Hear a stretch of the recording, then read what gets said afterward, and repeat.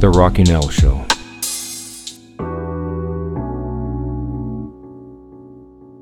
Why people hate, the science behind why we love to hate.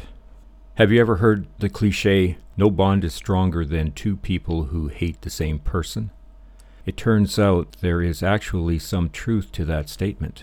Despite hating people being a socially unacceptable act, on the few occasions when people have the guts and or strong emotion to motivate them to share their negative opinions of a person, it often pays off in the form of new or stronger connections.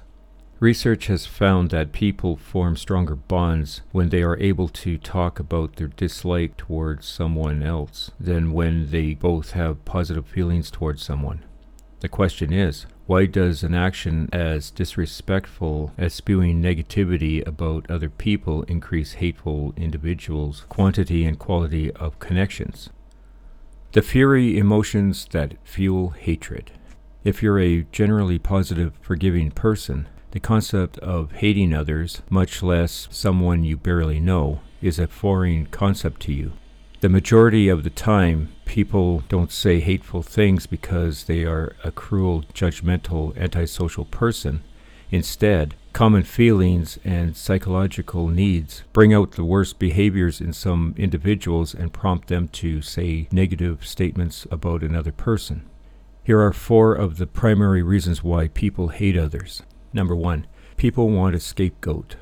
When you are struggling, whether it's problems at work, low self-esteem, conflicts in your relationships, etc., it feels much better to funnel your negative energy into blaming someone else than to comfort your own role in your problems.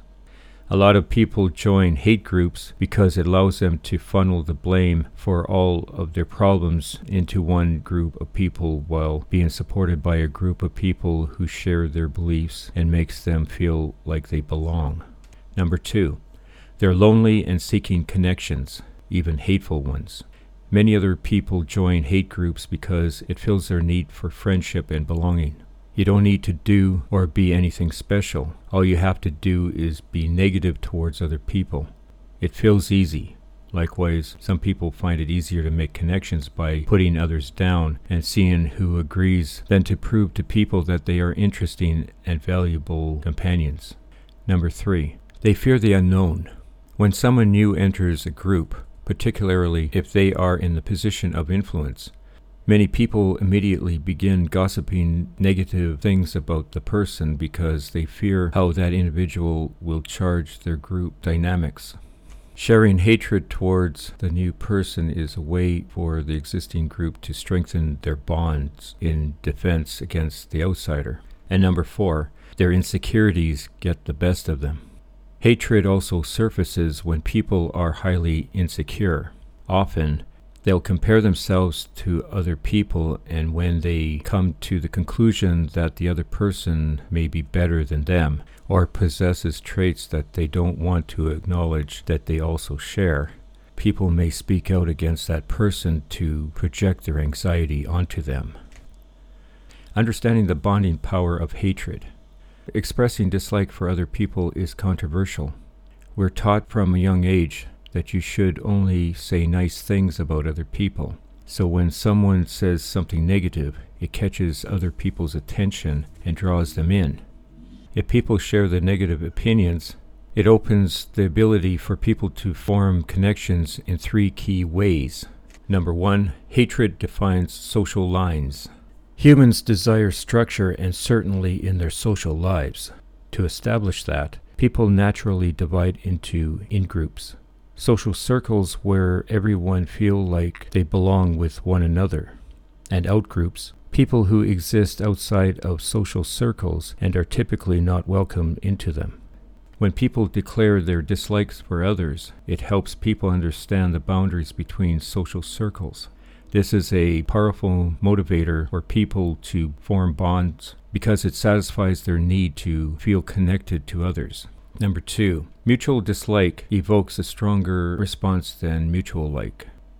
In one study, people were shown a video of 2 people having a conversation in which the man is politely hitting on the woman.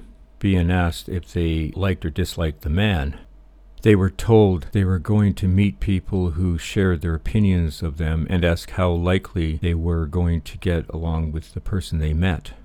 People who had a negative opinion of the man were far more likely to say they would get along well with someone who shared their negative opinion than those who had a positive opinion. Number 3, sharing hatred can be an expression of vulnerability.